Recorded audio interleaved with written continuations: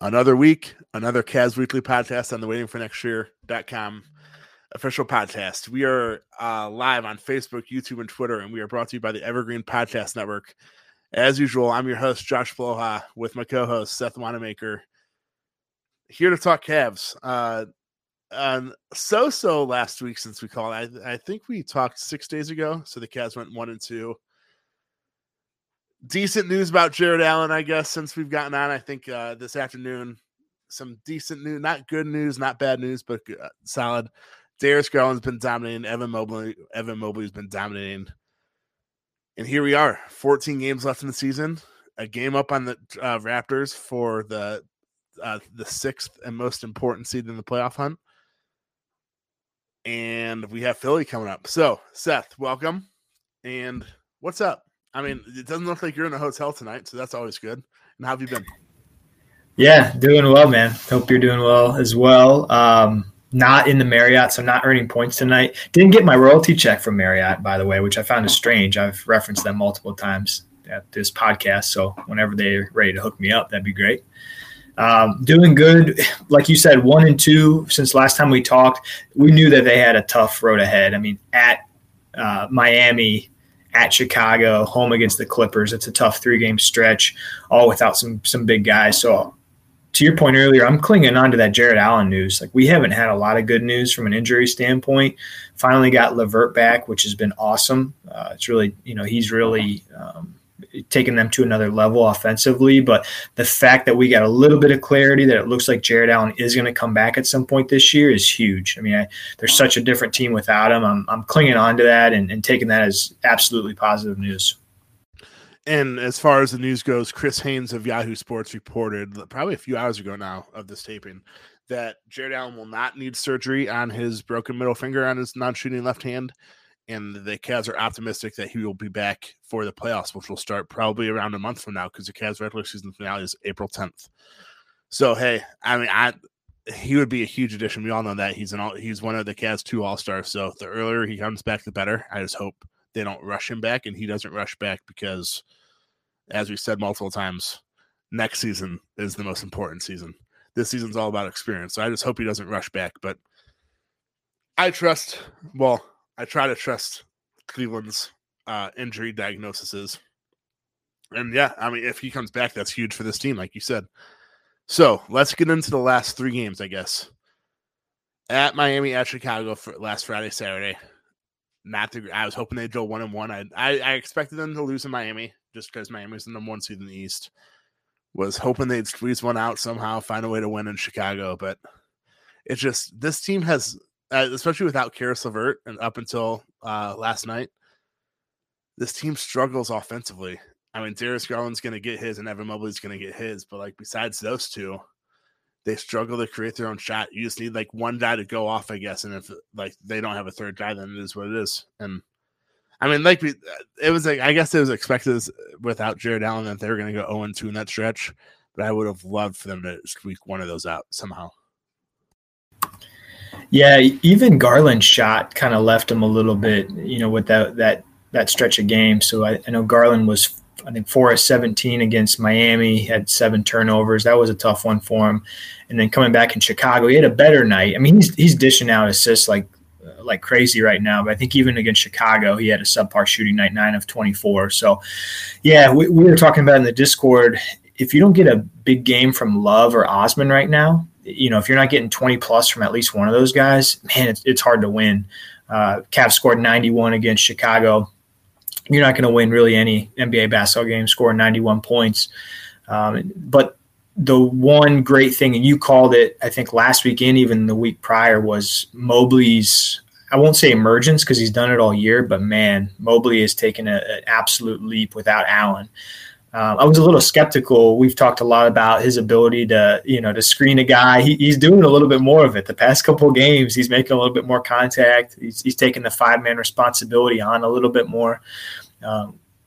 Wanted to share, I think I posted this on Twitter too, but in Evan Mobley's last 5 games, he's averaging 21.6 a game, 10.8 rebounds, almost 2 blocks, and almost 2 steals per game in his last 5. A couple of those with Jarrett Allen, a couple of those without. So, Yeah, up and down last 3 games. They needed overtime, their first overtime game of the season, to beat the Clippers just last night, which was a tough watch. But luckily, Garland got hot at the right time, made some big shots, and LeVert really came up. I think the one thing about the Clipper game was Isaac Okoro, 25-5. He put his head down. It was just a Mack truck getting into the paint. A couple of and ones. He just looked so confident out there. I don't know how many of his 20 were from jump shots. I don't think very many. I think the vast majority was just putting his head down. It looks like a mini LeBron out there at times. Like, he's so physically built. Whoa. It's incredible. If someone knew how to clip that, they would say Isaac Okoro looked like a mini LeBron and just block quote it so hard right now. Yeah, delete that. But just his physical stature, man, it was impressive. So you and I both love Okoro, so it's nice. Whenever you can shout out Isaac Okoro, it's always fun too. Whenever you can shout him out offensively, I don't, like you said, I'll actually look up his shot chart once I'm done talking. But like, I don't care how he gets his points. Yes, he needs to be more efficient from the corner for corner threes. Him being efficient from the corner would open up this offense so much.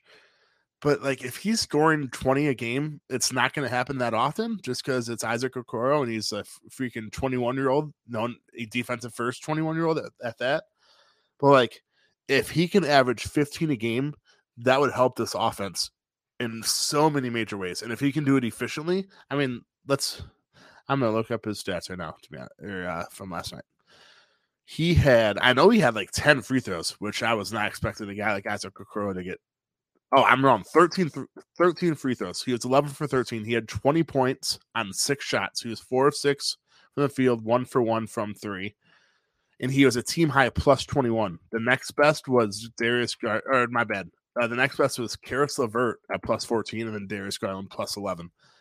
I mean, this offense will take a huge step in the right direction if Isaac Okoro could just be an efficient 15-point scorer a night. It would be crazy. It would literally be crazy how much this offense would improve just by doing that.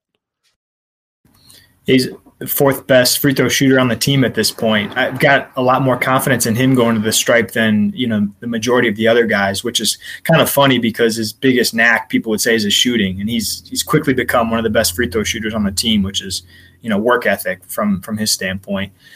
Since we're shouting out Isaac, 2 things about the Miami and Chicago game. So I went deep diving into some statistics about who he guarded in those games and kind of what transpired, and found myself wanting to shout him out again on the defensive side. So when the Cavs have played the Heat this year, they've primarily used Okoro on Duncan Robinson, and then like whoever the other guard is will guard Hero, etc. And then someone bigger is on Jimmy Butler, like a Dean Wade or Lowry or someone like that.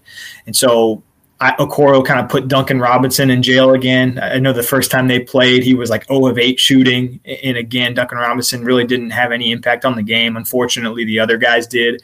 Bam was an absolute truck in the game and kind of had his way with Mobley at times. Jimmy Butler had a good game, but Okoro did a heck of a job against Duncan. And then again, the next night, Okoro was guarded DeRozan quite a bit.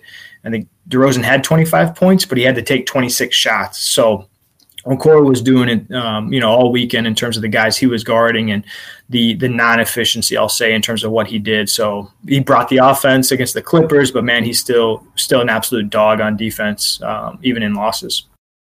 Yeah, and like we've been preaching for weeks, I mean, when defense matters most in the playoffs, when every possession matters even more, a guy like Isaac Okoro is so important.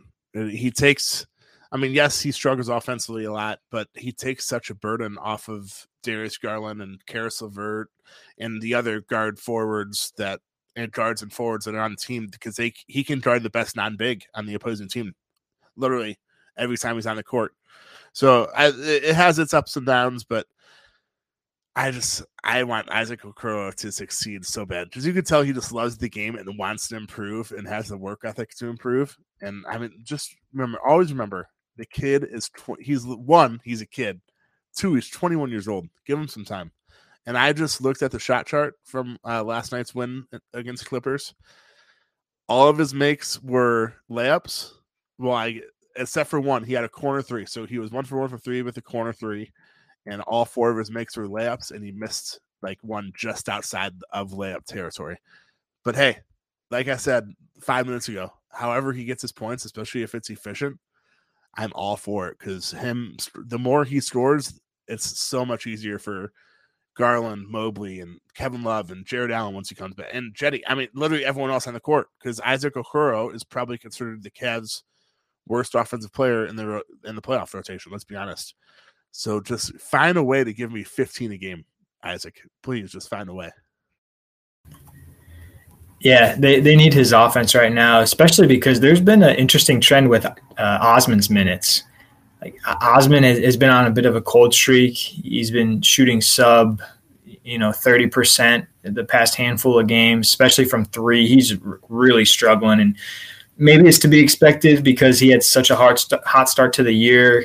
We knew he wasn't going to shoot like 40% from 3 for the year. That's really never who he's been. But yeah, his minutes have started to wane too. So it seems like JB is going to Stevens a little bit more, and maybe expecting Okoro. So I said it just a minute ago, but Cavs need some offensive support from a wing, and man, Okoro getting 20 is huge. They're going to need more of it over the next couple of games, even with LeVert back. Once the playoff, well, actually down the stretch, and once the playoffs come around, the Cavs probably need to get. I'm just trying to do some quick math.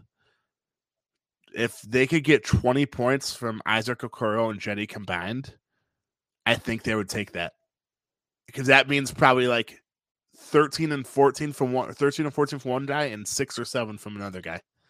And I'll take that, because then we can talk about this in a few weeks once the playoffs start. But that would be huge, because then you're expecting Darius Garland and Evan Mobley to combine for like 40-ish. So that puts you up to 60. Then you have Kevin Love and hopefully Jarrett Allen. I don't know. I'm just overthinking probably. But yeah, you do bring up a good point, though, with Jetty and Lamar Stevens. Jetty is more of a three-point shooter, obviously. That has become his role this season. He takes a lot of threes and not too many twos. Lamar Stevens is like, I don't want to say like Isaac Okoro light, but he's a defense first guy that brings the energy, brings the toughness. Doesn't really bring much offensively outside of 5 feet. He can knock down a 3 every now and then, but I wouldn't trust him to do that. So, but then I don't know. Like I don't know. Jetty Osman, maybe he's struggling because Jarrett Allen's not on the floor setting screens. I don't watch too much off ball, but maybe he gets a lot of screen sets from Jarrett. I don't know. I'm just trying to think of ways that Jetty might be struggling a little bit. I guess the most important thing there is Jarrett Allen. Once he comes back, that makes things so much easier. But I guess we'll move on to Evan Mobley. I know you brought him up a little bit ago. I know we talked about him a lot last week, but like I said last week, I mean, short term, Jarrett Allen's injury sucks. Let's be honest. Long term, I think we might look back at this stretch of Evan Mobley being forced into playing the 5 a lot more and be like, wow, that really, 1, opened up his game, 2, gave him confidence, and 3, I mean, look at the leap he's taken the last 3 or 4 games. You said his averages before this, but like last night, he had a career high 30 points on a career high 22 field goal attempts. He was 13 of 22, 1 for 3 from 3, and 3 for 6 on the free throw line. His free throw struggles are killing me, by the way. But like Evan Mobley's jump, we thought he reached a rookie wall like 2-3 weeks ago, and he has looked better than ever the last 3 or 4 games. Yeah, Cavs missed 9 free throws last night, 3 being Mobley's, but it's like, okay, that's fine if he's going to drop 30 and against some big guys too. So one kind of funny thing I thought that we actually saw for maybe the first time, one of the first few times this season, the Clippers kind of played big against the Cavs. They were playing Zubac and Hartenstein at the same time and really created some issues. Like the Cavs were having a hard time keeping up. I think Mobley was able to score on those guys, but there were instances where they're, especially Zubac was backing down Mobley and having his way. But yeah, I mean, 30 points, 6 rebounds. And I was trying to describe the way he's scoring right now. Like, of course, he's got like his little turnaround, which is just a beautiful shot. And it's going to be impossible to block, kind of like Durant is, hopefully, eventually. Like, you just can't block it. He's just too high on his release. I don't know the best way to describe it, but a lot of times when he scores, he just like gets the ball maybe 12 feet away, takes one or two dribbles, and then just kind of throws it over the guy. Like there's not a lot of like move to it. He just kind of has it, kind of dives towards the rim and throws it over to him. And it makes it look so easy. Just his wingspan, what he's able to do, man. It's so exciting watching him mature. And I really love the fact that he's increased his scoring, because I think that was part of the rookie wall we really saw was offensively. Like defensively, he still had it. Offensively, the free throws kind of went on him a little bit. He didn't look very confident out there. And man, it's the last week or two, his offense is, I mean, he's just erupted. Yeah, I mean, last night he showcased it all. He showcased like he can do moves and post when he's posting up guys. He can get the ball at the 3-point line and then do a couple crossovers and get into the post and beat that guy that way. I mean, last night, I forget what quarter it was, but he had a play where he was cutting in the basket, got a pass. He had Karis LeVert wide open on the wing for a 3, faked the pass to Karis LeVert, and found, it was someone underneath the basket. It was either Darius Garland or Isaac, I think. But it was just like 20-year-old rookies don't usually have the vision like that in that like time, and then especially a 7-footer. I mean, the things he does, I know you brought up Kevin Durant, but like just give me like if Evan Mobley can become like 90% of Kevin Durant, my goodness. I mean, he just seems to take so many steps, like the things he showcases on a nightly basis just gets me. I mean, it gets all Cavs fans excited. Just go on Twitter when he makes like a solid play, and his tweets and highlights, they're all over the place. Twitter is sometimes a fun space. I always remember that, especially during Cavs games, by the way. But yeah, I mean, Evan Mobley, just what he's done, especially the last 4 games, is just, yes, like I said, it sucks that Jarrett Allen's out, but we're seeing a special talent as a 20-year-old 7-footer that can dribble the ball like he's a point guard sometimes, has the vision like he's a point guard sometimes, but then he's a 7-foot big man that can also block shots out of the freaking arena. Speaking of the passing, so there was a play late in the Clipper game. I believe it was in the 4th. I don't think it was in overtime, but he spun off, had the ball, was drawing eyes from 2 different guys, and ended up like kind of doing a jump pass to, I think it was Stevens, who jammed it home. And it's like a 7-foot, he's probably gonna be like 7'2" by the time he's 20. It's just gonna keep growing. But a big guy like that should not be able to do like the things. You're right, the things he does are just kind of defy like logic and gravity and all this crazy stuff. Like, I just left me going like, wow, that's a play that Garland makes, who's a whole foot shorter than him. It was just ridiculous. So I really can't wait for, and I'm getting ahead of myself here, but in like a year or 2 or 3, when the offense, can run through him. Of course, it's great when it runs through Garland too, but man, if he ends up playing a certain role that some of the great big guys are currently taking right now, like an Embiid or Joker, where you give the ball to him like 16 feet away from the basket and let them create, or they'll go, ISO, what have you. Oh, man, he's showing that he can handle some of that, and as soon as his body gets there, man, holy crap, it's gonna be fun. And wait until he puts on some more muscle, hopefully improves his 3-point shot and his free throw. I mean, the perfect Evan Mobley is that he puts on more muscle, gets more efficient from the free throw line and from 3-point, and I mean, have fun stopping him opposing defenses. But before we go on, I totally forgot to look at comments, by the way. Oh, okay. There we go. Sorry, we're using we're using Restream now instead of StreamYard, so it took a minute. Scott Kordick from YouTube said, "I know you compared Isaac Okoro to LeBron in your little black quote there." He said he looks like a younger Jimmy Butler than mini LeBron. Hey, if Isaac Okoro can become like 70% of what Jimmy Butler is, I'm all in. Yeah. He's got that same body type. Yeah, you're right. I mean, he's just physically like shoulders and arms, and man, yeah, Jimmy's like absolute ceiling. Incredible. All right, just had to get that in there. I didn't want to ignore Scott for nicely commenting. And by the way, if you're listening to us live, please give us some good comments. We'll discuss and show them and all that good stuff. So we talked about Evan Mobley, Jarrett Allen. Darius Garland, yeah, he struggled in Miami. I think he struggled in Miami, still put up like 20-some points quite a bit of assists. But like the things Evan Mobley steals the show with his offensive ability. Brandon Goodwin steals the show with his freaking block last night, by the way. Holy cow. But just Darius Garland on a nightly basis. I mean, he has the key. He is the key to this offense. We know that he has the keys to the offense. And just like some of the things he does too. I mean, he had like a step back last night. I was like, holy cow, Darius, where did that come from? Just the steps he's taken this year. Same with Evan Mobley is incredible. And it's so exciting for now and for the future.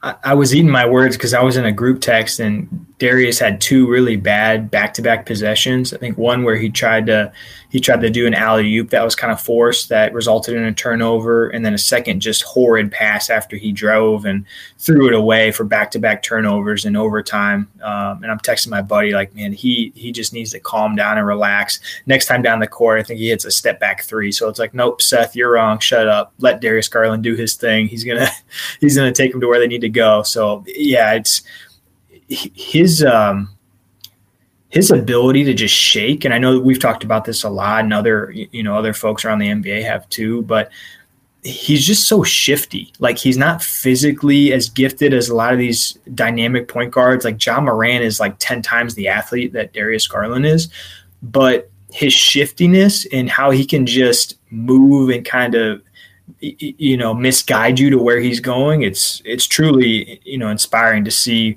what he's able to do with his body type. Like, I love guys that are kind of play above what they are physically. And man, he's one of them. Like, he's so crafty.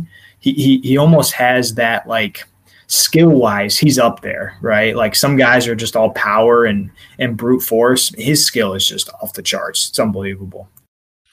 Yeah. Like, we all know he took a huge leap this year. It's been talked about millions of times. But I really want to know, was it participating on the Olympics practices during the season because he was on that USA Select team? Was it, I mean, we all know Ricky Rubio, how important he was to this team, not only on the court in games, but, I mean, it's very clear that he played a huge part in Darius Garland's rise to what he is this season.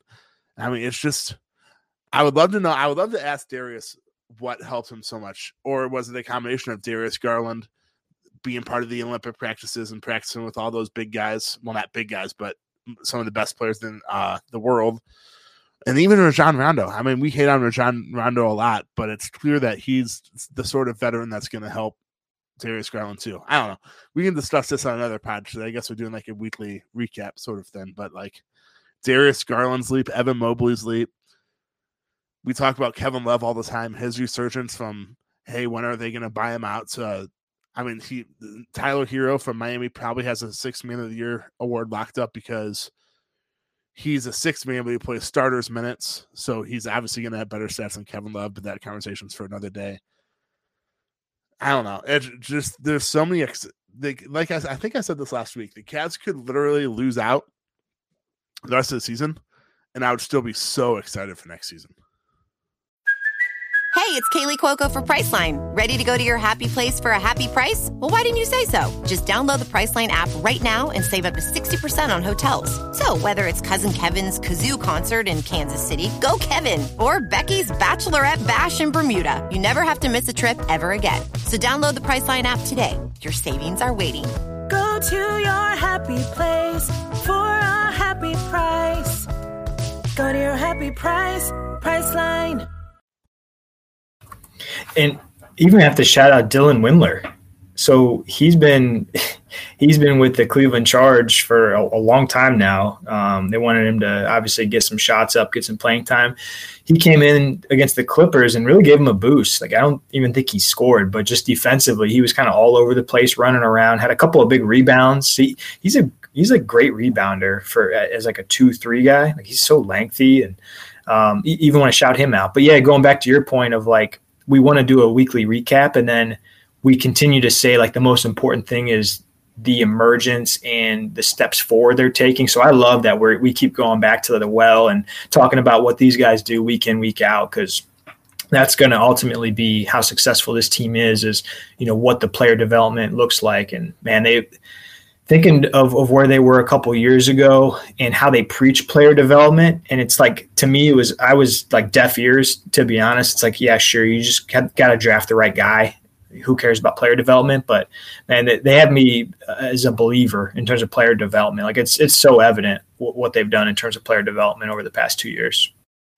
Player development, and thank goodness for the Houston Rockets. Yes, Kevin Porter Jr., that trade looks bad at times, that the Cavs traded him away for nothing. But like, Houston Rockets had a chance to get Jarrett Allen in the trade that sent James Harden to Brooklyn. They passed, and he somehow Kobe Altman and the Cavs swooped in and got one of the best centers in the league. And then Jalen Green, yes, he's really good, but he's not like a generational talent like Evan Mobley. So them passing on Jarrett Allen and Evan Mobley was literally franchise changing for the Cavs. So thank you, Houston. We appreciate that. And then, yeah, I just can't say too many positive words on Evan Mobley and Darius Garland because they are the future of this wine and gold team, and that's why the future is so bright. I mean, the ceiling, I don't think there is a ceiling right now when it comes to that pair, honestly. The ceiling does not exist. You know what I really like about the pairing too is that both of those guys kind of have like their foundation on one side of the ball. Like I think it's safe to say that Darius Garland's foundation is offense, creating for his teammates, and then Mobley's obviously is defense, where people are projecting him to be like an all-pro defensive type player, defensive player of the year player. So I love that they're contrasting in that way a little bit versus having two guys that are defensive minded that look incredible, or two on offense. I love that, that they're kind of on both sides of the court there. I know. I just got a Twitter update. As we're recording this, the Nets are currently up on the Magic, 86-56 at halftime. Kyrie Irving has 41 at half. So that's always fun, speaking of point guard play. But back to the Cavs, most importantly. Dylan Windler, someone asked that. I know a lot of us are questioning why he came into the game last night because he hasn't been playing. He's been playing with the Chargers, not the Cavs. But he provided a spark. It wasn't even offensively, it was defensively, which I would have never expected. Dylan Windler, defensive spark, really? But, I mean, he was a big reason why the Cavs came back. They were down in the third quarter. They came back, forced overtime, and then somehow covered the 7.5-point spread in overtime and won by 9, 120-111. It wasn't one of the must-win games, but given the stretch, they had to beat the Clippers team, especially without Reggie Jackson and a couple other guys. And speaking of Clippers, they have the Toronto Raptors, I think, tomorrow night. So we are huge Clippers fans tomorrow night. But we'll get into that in a little bit, the storyboard watching. But yeah, last night was a huge win. I mean, first overtime game of the season. They somehow covered the spread in overtime. Because let's be honest, if they lost last night, things could be looking pretty ugly. I mean, they have Philly tomorrow night, and then I think Denver the Friday night, I think it is. Speaking of Evan Mobley in this upcoming schedule, Evan Mobley since Jarrett Allen's out, Evan Mobley is now tasked with Joel Embiid and Nikola Jokic back-to-back games. I mean, rookie, good luck. Maybe dramatic here, but like I'm legitimately a little bit nervous just for like his health and his body. The next two, I mean, those are two like absolute tanks coming at you. They both love drawing contact, and I'm very intrigued to see what JB is going to do in terms of, does newcomer Moses Brown eat some minutes? Do they deploy Ed Davis, or are they going to say, Mobley, go get this guy for 30 plus minutes a night? It's going to be wild. The one thing you literally took the words out of my mouth. I was going to jump in and say, thank gosh they did win that Clipper game, because the stretch they're in, obviously they'd lost 2 before last night's game. And then to your point, they got the 76ers, which have proved to be a very tough matchup for the Cavs, even at, relative full strength and with health. And then the Nuggets, Jamal Murray, it looks like he's on his way to coming back. So I'm not sure if by Saturday he'll be ready to go or not, but he's on his way. And so they really needed that one to just stave off. And they've got a couple winnable games after, but again, Friday, Saturday, another back-to-back, which the Cavaliers just did last weekend with Miami and Chicago. It's going to be it's going to be a tough duo, and Mobley get, maybe that, how Garland wears like that, like he's got like the protective kind of like elbow band. Maybe we just put that material across all of Mobley's body. Just put him in football pads. Yeah. Just throw some football pads on him. A nice collar. Have it be real high, like a 80s like fullback or linebacker. Because Embiid and Jokic are literally gonna. I mean, if you think they're physical, they're literally gonna be even more physical because they know who they're going against. I mean, it's a skinny 20-year-old that hasn't grown into his body yet, and they're gonna take advantage of that and just be. I mean, I can't wait for Joel Embiid to freaking flop and it not be a foul, and they're gonna call a foul, and Evan Mobley and we're all gonna be angry. It's bound to happen. Just be prepared. But yeah, I mean. Evan Mobley, you were thrown in the fire a few games ago when Jarrett Allen went down, but now you're really thrown in the fire because you're the Cavs starting center. I don't know, because then again, I know we talked about this last week too, now that I think about it, but JB said that Evan starting at the 5 was matchup based. It would be interesting to see if matchup based means that he will not start at the 5 and he'll start at the 4, and they'll either start Moses Brown or Ed Davis just to eat up some big man minutes the next 2 games. I looking long term and not wanting Evan Mobley to get a bunch of black and blue marks of getting elbowed so much. I hope he doesn't start at the 5 the next 2 games. Yeah, if I had to bet, I think that's probably the way they'll go, especially with Embiid. I think, have Moses Brown, who's like 7'2", and he's a big boy too. I think he's like 270, 280. Having Moses Brown eat some of those minutes and just pure physicality might not be a bad move. And that's probably not a bad transition to kind of look into, the schedule that the Cavaliers have ahead. One thing before we go there, though, and I guess this all kind of runs together, but the Cavs had a lineup, and this would obviously only be for the short term until Jarrett Allen comes back, but the Cavs had a pretty neat lineup, I thought, at a certain point in the Clippers game. So they had Garland, they had Okoro, they had LeVert, they had Lowry, and then they had Mobley.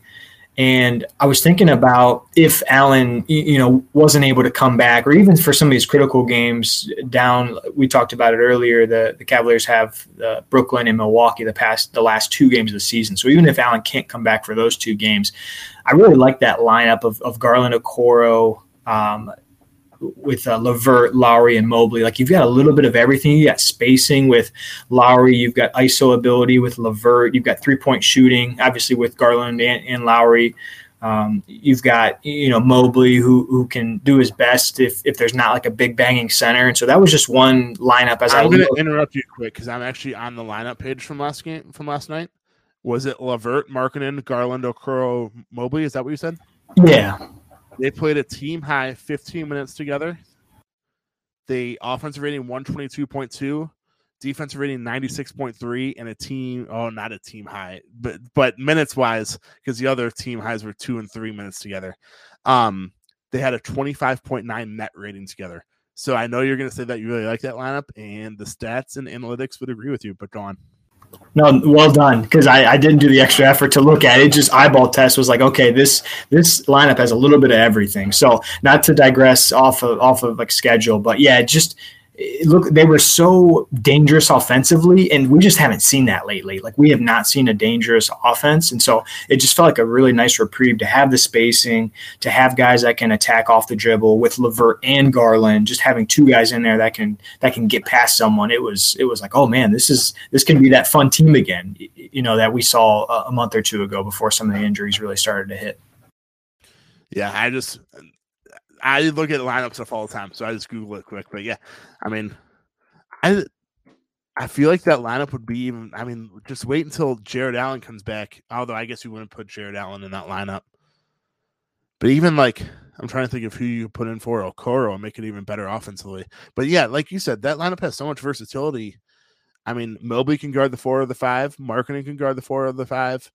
Karis LeVert is a shot creator offensively. Isaac Okoro is your defensive first guy stopper, and then Darius Garland. I mean, we all know Darius Garland.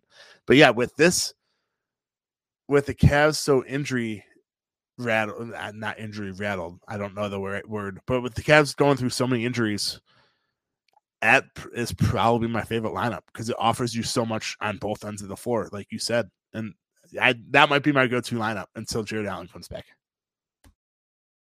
Yeah, maximum versatility, and you have enough defense, but you also have just, your two best guys on offense that can create shots. And I guess one other thing too, I know I talked about the schedule, and I keep going back to rosters and players, individual players, but the one thing that I'll say surprised me a little bit the past couple games before the Clipper game where Rondo was out was we didn't see a lot of Goodwin minutes. And, specifically with the Bulls game where they scored 91 points, and I think Goodwin, I don't know if he played at all, maybe 1 or 2 minutes, but it's just so evident what they need is a guy that can create. Even if, like, Goodwin's not, like, the craftiest guy, but he just has enough pure speed at times to get by people. We just haven't seen a lot of Goodwin lately, and I understand Rondo brings a whole different type of game where he gets guys in the right spots, but at some point you just have to, like, get by a guy and get a bucket. And so I was happy to see a little bit more Goodwin the other night. I'll be curious to see how much more he's deployed when Rondo is quote unquote healthy enough to play. Sorry, I had to unmute myself. I couldn't. Yeah, it will be. I'm not too worried about it because once the playoffs roll around, I feel like Rondo and Goodwin probably won't be playing that much, especially Goodwin, because the playoffs come around, you shrink your rotation to 8 or 9 guys probably at the most, even though the Cavs have been rolling with 10-man rotations when they're healthy as they can be this season. But yeah, I don't know. Brandon Goodwin's so easy to root for, especially him getting that block last night too was like, heck yeah, dude. I mean, he went from like a two-way guy to like, hey, he should have a roster spot on this team guy. And it was just awesome to see. I know you talked about future schedules. I guess first we'll get into the standings. The Cavs are 5.5. They're in the sixth seed, which is the first seed out of the play-in tournament. They're 5.5 games behind Miami for the top spot. They're 1.5 games behind Boston for the 5th spot. But most importantly, they're only 1 game ahead of Toronto for the 7th seed, which is the play-in. 7th seed is the start of the play-in tournament. And they're 4 games ahead of Brooklyn for the 9th seed, or for the 8th seed, with 14 to go. I don't want to be in the play-in, but I don't know. With Jarrett Allen out, it's going to be tough to not be in the play-in unless Toronto suffers an injury, which I will never wish an injury on my most hated person. So yeah, it's crazy how this team can maybe go from like, hey, they're in the playoffs to a play-in. But then again, like we talked about for weeks now, I'll take any and all playoff experience, play-in, playoff, whatever it is. So just get me in the play-in. And then with 14 to go, I feel like, let's look at the standings again. They're 9.5 games clear of making the play-in. It's okay. So unless absolute disaster happens, they're in the play-in tournament. It just depends on where, I guess. Yeah, play-in's an absolute lock. We talked about it a minute ago. We kind of jinxed ourselves because Toronto went out and had 2 huge victories away from home where they beat the Phoenix Suns and then the Nuggets back to back. And it's like, I don't understand the Raptors. They're so hard to follow. Like Siakam is playing like an absolute animal right now. And then when they have their full cast of guys like Van Vliet and OG, like they're just tough. Like, yeah, the fact that they won those 2 games was huge. And luckily the Cavs do own the tiebreaker over them. So they kind of have a 2-game cushion right now. But to your point about like with Allen being down, it's going to be tough. I think it's going to be tough to hang on. Even frankly, even the Nets, like, if the Cavs were to go sub 500, I don't think it's extremely outlandish to say the Nets have an outside shot of sneaking up and making it a real close competition by the end of the season. So, yeah, I think it's going to be tough. They may frankly need, without Allen, they may need some like injury luck to go their side to kind of sneak in. But if you had to put odds on it, what would you say, Josh, at this point, knowing how close they are? So 2 games up, call it 2 games up on Toronto, 4 on the Nets. Do you think it's 50-50? Do you think it's less than that for them to hold on to number 6? I don't want to say it, but I feel like it's probably, if there's like a favored side, I'd say that they're probably favored to get the play-in just because the Jarrett Allen injury sucks. But looking at their schedule, man, I can't even talk right now because I'm on Toronto's schedule. Oh, there we go. March 24th. So a week from Thursday, the Cavs probably their biggest game of the season, at least the rest of the season, home against Toronto. That game, if you win, you go up. I mean, it's a difference of 2 games, basically. If you win, say if the stadiums are like they are now, instead of being a game up on Toronto, you're up 2 games, and with the tiebreaker, you're up 3. Or if you lose, you're tied. So it's like a 2-game switch. That game is beyond huge. I mean, let's just hope that no one else gets hurt for the Cavs. And let's hope that without looking at Toronto, actually, I'll look at their schedule. They play Monday, off Tuesday, Wednesday, and then in Cleveland Thursday. So it's not a back-to-back or anything. But yeah, that game is beyond huge for the play-in tournament as the play-in tournament goes. But then again, I mean, I don't want to like make light of Cavs falling into a play-in, but if they get the 7th seed, that's 2 home playoff games potentially. I mean, the way I think we talked about this the last 2-3 weeks ago, the way the play-in tournament goes is the 7 and 8 seed play. The winner is the 7th seed. The 8th seed or the loser plays the winner of the 10 and 11 game at home. So the 7-8 seed, they have 2 chances to win 1 game. I feel like, I mean, if the Cavs were the 7th seed, imagine 2 winner go home playoff games in Cleveland. I don't know. I feel like that'd be super fun. But I want them in the playoff series, obviously. But two games like that, or even one, I mean, if they win 1, then it's a 7th seed, the first one. But I feel like the atmosphere would just be incredible. Yeah, it's potentially looking at who they would have to play. Let's just assume if they were to, let's say they flip-flop with Toronto. And so, it would potentially be Cavs versus Brooklyn in Cleveland, which would be fun for a few reasons. Maybe not fun, but kind of fun with a few storylines there.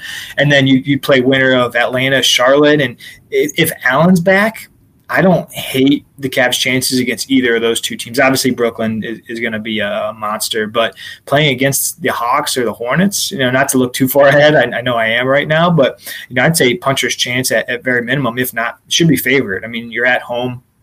It would be hard to watch with some of the foul calls that have happened with Trey this year in Okoro, but yeah, having 2 like home games would be fun. I have to find a way to sneak into Rocket Mortgage. I'm so excited for playoff-like or playoff basketball. Let's go. I can't wait until this podcast gets so many views that we can just have media passes for games like that. Although we can't just get them for the playoff. That wouldn't happen because we'd just be like, hey, we haven't had a media credential all season, but we want one for the playoffs. Can we please get one? That would never happen. But, yeah, back to I guess that's like the sort of the schedule watch. Obviously, we're watching Toronto schedule a ton because they're only one full game back, 2 games technically due to the tiebreaker. I guess looking ahead, Toronto is at the Clippers, home against the Lakers, at Philadelphia, at Chicago. That is a back-to-back Sunday, Monday, and then the Cleveland game, and then that'll be it until we probably talk again in our next week's podcast on Tuesday or Wednesday. So that'll be it. Hopefully, they lose 3 out of those 4, 3 out of the next 4. I know the Lakers just stunk it up against the Raptors last night in LA when we needed LeBron and the Lakers to win. They got dominated. Maybe LeBron and the Lakers can step up this time. But yeah, if Toronto can at Clippers, at Philly, at Chicago, lose all 3 of those and beat the Lakers at home, I'll take 1 and 3 because I just hope the Cavs go 2-2 the next 4. I'm Ken Harbaugh, host of Warriors in Their Own Words, a podcast that presents the unvarnished, unsanitized truth of what we have asked of those who defend this nation. As a country, we need these stories more than ever. Stories from Americans who have borne the battle, including 30-year-old remastered interviews with veterans from World War I recounting their time in the trenches of Europe, and with veterans from World War II, Korea, Vietnam, and from our most recent conflicts in Iraq, Afghanistan, and other battlefields Americans may never have heard of. Hear their stories by listening to Warriors in Their Own Words wherever you find podcasts. Yeah, you got to find a way to beat LeBron at home. I know it's going to be tough sledding against 76ers and the Nuggets. You got to be able to beat Detroit at this point in the year, regardless of who you have. You got to find a way to beat them. And then you got to beat LeBron in Cleveland. He always gets up for those games. I saw he has the highest points scored against any team is against the Cleveland Cavaliers. He loves rubbing it in Cleveland's face, but man, he got to find a way to beat a bad team, because there's just a lot of like tough games left, and then it's Toronto, and then Chicago and Dallas, who's playing out of their minds, and Atlanta, who's playing for their lives, and the 76ers again, and even the Magic are playing better. So there's not a bunch of cake games left. Gotta find ways to beat the Lakers, beat Detroit, and go from there. A couple of weeks ago, when you and I were talking, I tried my best to like steer away from the schedule game because there's so much left. But I think at this point, it's like time to dive in, right? 14 games. Each game truly is, the ability to stay a top 6 or not. So I'm excited over the next couple of weeks. We're going to really be able to dive in, do some schedule watching, and kind of project what's to come. Yeah, and I know you said we had Philadelphia, Denver, Lakers, Detroit. I forget which order the last two are. If the Cavs find a way to go 2-2, Toronto somehow finds a way to go 1-3. That means the Cavs are up 2 games, technically 3 games through the tiebreaker going into that Cavs-Toronto game. I guess best case scenario right now is the Cavs go 2-2 the next 4. Toronto goes 1-3, and then the Cavs beat Toronto. That'll put them up 3 games, technically 4 games with 10 to go, and that would be a great. That's what I'm hoping for. I guess I'm not asking for too much. I guess Toronto going 1-3 is maybe asking a little too much. But just like you said, the Cavs need to find a way to beat LeBron and the Lakers and beat Detroit, who's one of the worst teams in the NBA, even though they have Cade Cunningham. And if they can somehow find a way to beat Philadelphia or Denver, I think it's damn near impossible that they're going to beat both of them. But man, if you can find a way to beat Denver, holy cow, that would be a huge confidence boost for this team. The one thing I like that I just noticed is the Cavs have a couple of days off between the Lakers and Raptors games. So they play the Lakers Monday night at 7:00. They don't play the Raptors till Thursday. So they'll really have almost 72 hours between those 2 games. So it's a heck of a time. Like you said, that's a critical game. So the fact that they'll have almost 3 days to get right and get ready that's big time. That's the Raptors will unfortunately have that same exact timeline too, because they play Monday and then play the Cavs Thursday. I really wish that was the second night of a back-to-back for the Raptors. That'd be awesome. But hey, it is what it is. And speaking of the schedule, I know we're only worried about Toronto right now just because the standings are so close. Strength of schedule remaining, the Cavs had the 20th toughest schedule, so the 10th easiest. Toronto is at the 17th toughest, so it's basically very, very close to the same strength of schedule remaining. Unfortunately, Toronto's getting back to full strength. Cavs likely won't be at full strength the rest of the season. Well, obviously without Colin Sexton and those guys, but I'm just talking Jarrett Allen. I'm assuming he won't be back in the regular season. Hopefully the playoffs. I think I said this a few weeks ago. The Cavs hashtag on Twitter is let them know. They should really change it to, with all these injuries, just change it to find a way. I know we said this when Darius Garland went down with back injury. No matter how ugly it is, some games, just find a way to freaking win, please. Yeah, no win is bad at this point. Like we're so far past like the bad, ugly win point in the season. Like that kind of happened in January when Rubio first went out, and it's like, man, they're just not winning like they used to. I wish they could get back to their old ways. Now it's like 93-91 against the Pelicans. Like we'll take that all day. We need those ugly, nasty wins. And actually, this is perfect in terms of. So we did receive one mailbag question this week, and this fits right into. Yeah, keep firing those in too. Anyone that's commenting or watching live, please feel free to throw one in kind of live here, and we can answer it on the fly. But just since we're talking schedule, we got a perfect question for this week, and it might take you a second to kind of roll through, or if you just want to go right off the top of your head, Josh, however you want to play it. But the question that we got this week from Ryan was, how many wins do the Cavaliers need to have to secure the number 6 seed in their last 14 games? So what do we think the Cavaliers have to do in their last 14 to secure the number 6 seed? And just a reminder, they're up 1 game against Toronto right now, who's currently in the 7th seed. But since they're tied, it's really like a 2-game, space. So what do you think the Cavs would have to do the final 14? I will say, let me look at Toronto's schedule quick. Toronto has some easy games, but then they have some tough games too. The problem is that Toronto, 8 of their last 10 games are at home. That is a huge schedule advantage for them. And their last 2 games are Knicks and Rockets, who those teams will not be trying to win at that point. True. And then the Cavs' last 2 games are Philly and Milwaukee. So, yeah, that'll be fun. I can't wait for the Cavs to hold a 1-game. No, it'll be tied up going into the final day. Freaking Toronto will have at New York, and the Cavs will have home against Milwaukee. Oh, my gosh. My heart can't handle that one. Man. 14 games left. They're currently 39-29. I'd love to say 7-7, but that would mean the Raptors only have to go 9-5. Although that's tough too. If you think of, do you know what? I'll say 7-7, but one of those 7 wins being over the Raptors. I like that. Yep, I like it. I had 8-6 in my head. In terms of, I don't think they're going to do that, but I think they might have to do that. But I think 8-6, I had kind of assumed one of the 6 losses would be against Toronto in that scenario. So I think you're right. Like you and I are right on per normal. 7-7, if they beat Toronto is huge. If it's 8-6, if one of those is, if this one of the 6 losses against Toronto, then that completely jives out. So I don't know if they're going to go. Caveat: if they lose to Toronto, they'll have to at least go 8-6, I think. At least. Yep. 100%. Yeah. To your point, I mean, they've got the Pacers who probably aren't really trying to win.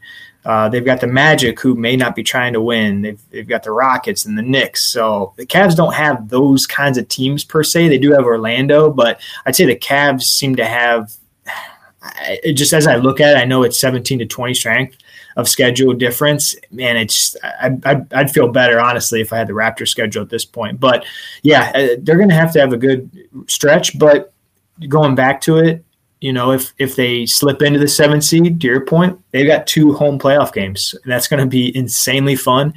And I think if the Cavs were treading around like the 10 or 11 seed right now, and they were trying to sneak into the play-in tournament, that would be one thing. I think that was kind of a goal that I had in mind was, hey, maybe they can be around 10 or 11, maybe get in.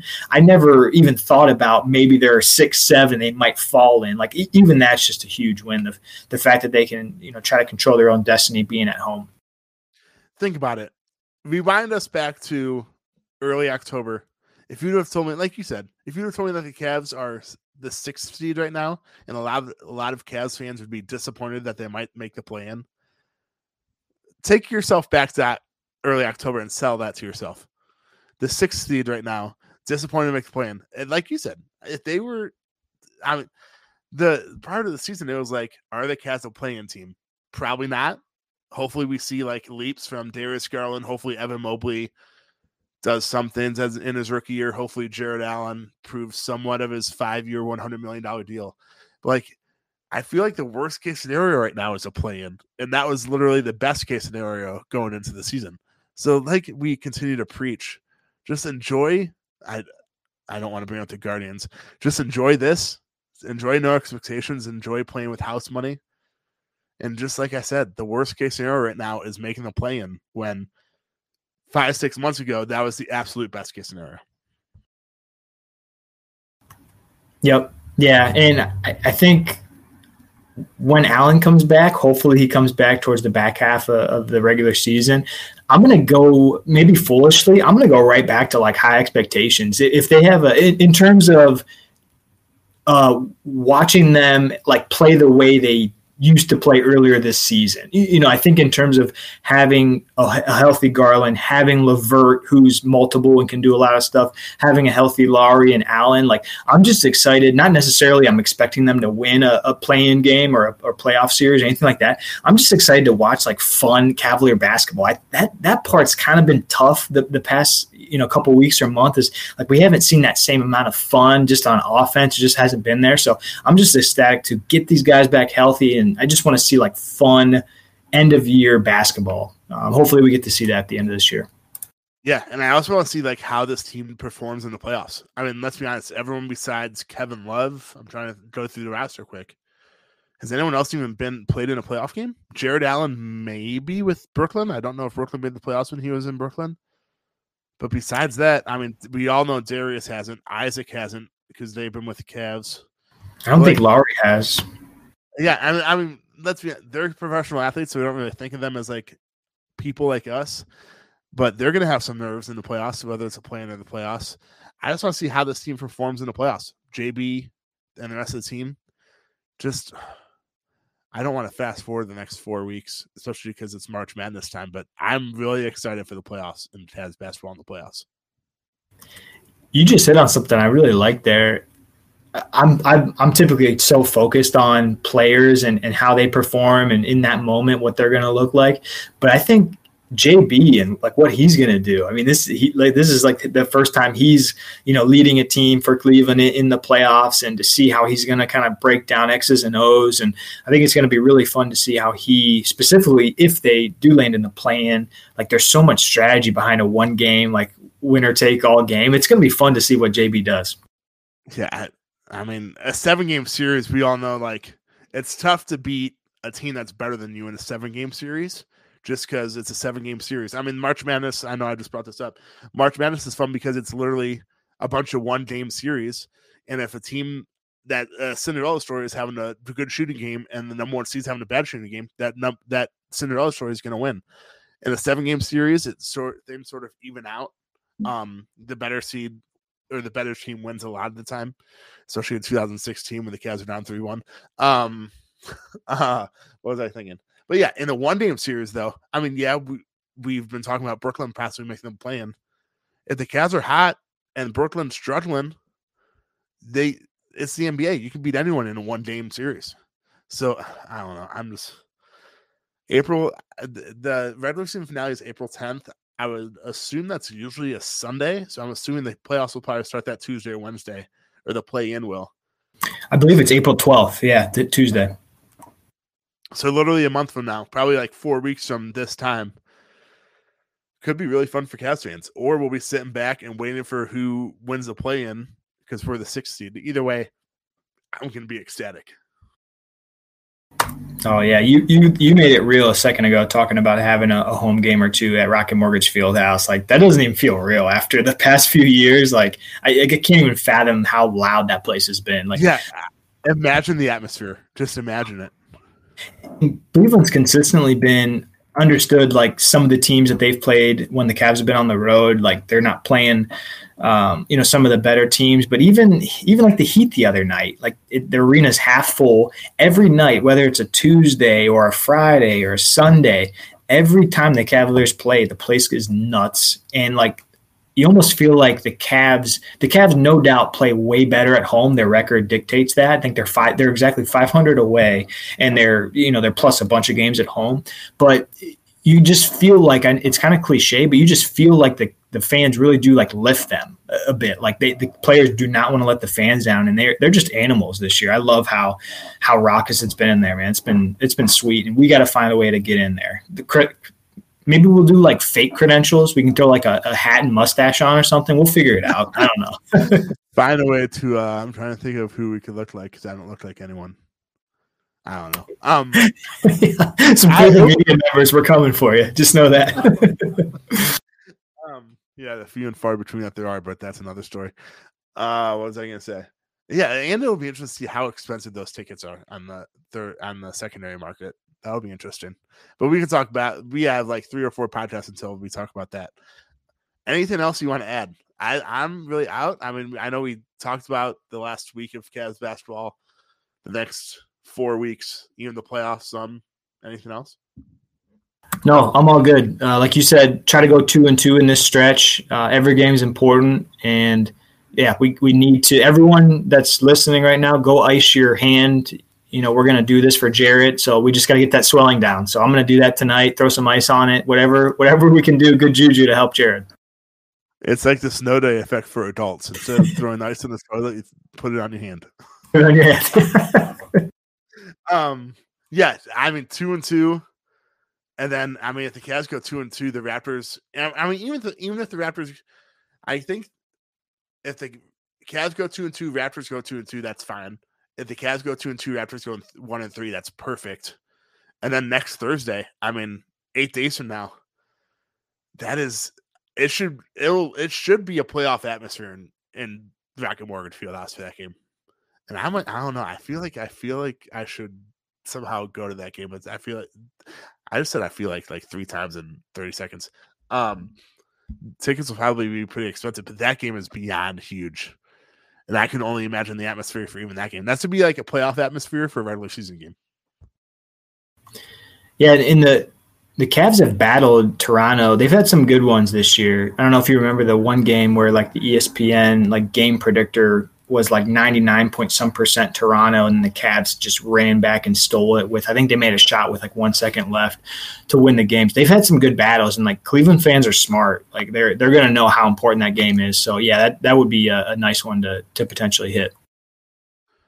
Yeah. So I guess, oh man, we have to stall this out for 50 more seconds to go for an hour like we always do. I just promise I'm not stalling. I just lost my train of thought. So the Cavs are currently a game up on Toronto with 14 to go. Toronto has at the Clippers, home against the Lakers, at Philadelphia, at Chicago, and then that's Wednesday, Friday, Sunday, Monday. That's a tough back-to-back. At Philly, at Chicago, that's a tough back-to-back. Hopefully they go 1-3. Hopefully they split between Lakers and Clippers and lose both in Philly and at Chicago. Cavs find a way to go 2-2, win the 2 games that you're supposed to. Probably lose the 2 games that you're not supposed to win because it's at Philly and at Denver. Actually, no. I think the Cavs are homing. I don't know. It's against Philly and Denver. I don't know if they're home away. I'm lost. I totally just lost my train of thought again. But so, Seth, any last final comments? Anything, and I'll close this out. I got nothing. We're in playoff mode. Let's go. Wow, playoff mode with 14 to go. I love it. So, for those of you that joined us live, we appreciate it. Scott Kordick, we appreciate you leaving a comment. You're the only commenter tonight. Come on, guys, step it up. For those of you listening to our podcast, wherever you listen to your podcast, we appreciate you as well. And just let's hope the Cavs stay as healthy as possible the rest of the way. Go, hopefully, at least 2-2 the next week or so. And we will be back with the Cavs play Monday, Thursday. So we will be back with you either Tuesday or Wednesday of next week. And I guess enjoy St. Patrick's Day on Thursday. Please stay safe and enjoy the first few days of March Madness and the greatest basketball time of the year. Go Cavs. Cheers. Pit Pass Moto, sponsored by Moto America, is the show that keeps you up to speed on the latest in motorcycling and brings the biggest names in motorcycle racing right to you. From candid interviews with the top names in racing to providing insights into the trends and trendsetters driving the motorcycle industry, we have you covered. New episodes are available every Thursday at pitpassmoto.com and on your favorite podcast app. Ride on!